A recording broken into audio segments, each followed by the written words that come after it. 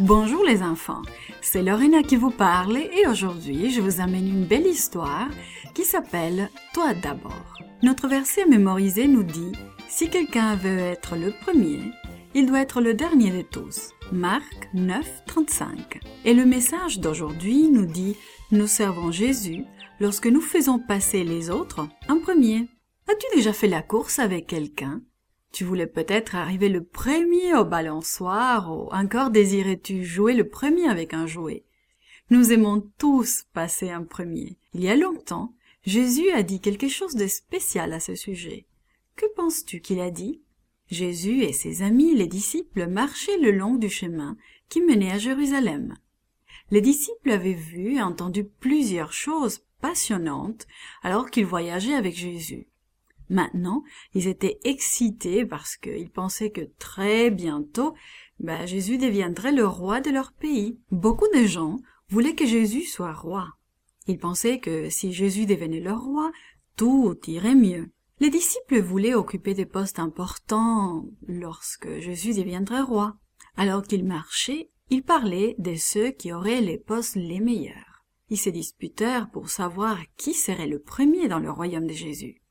Jacques et Jean vinrent à Jésus et dirent « Jésus, lorsque tu seras roi, nous aimerons nous asseoir jusqu'à côté de toi. L'un de nous pourrait s'asseoir à ta gauche et l'autre à ta droite. » Jacques et Jean aimaient vraiment Jésus.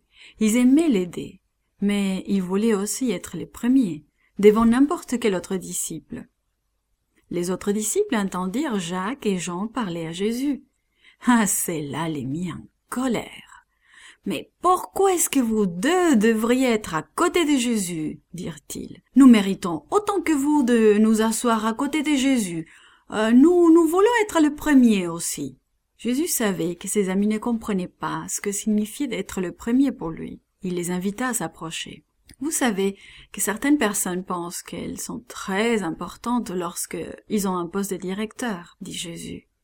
Elles pensent que si elles sont les premières, elles sont les meilleures. Elles pensent que si elles sont les premières, elles sont meilleures et plus grandes que quiconque.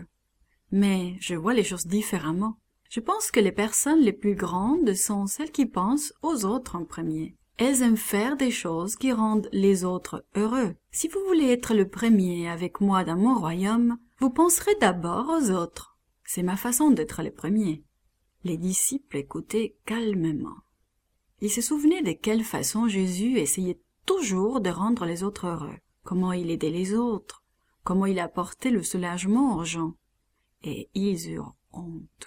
Alors Jésus leur sourit chaleureusement. « Je ne suis pas venu pour que les gens fassent des choses pour moi, dit-il.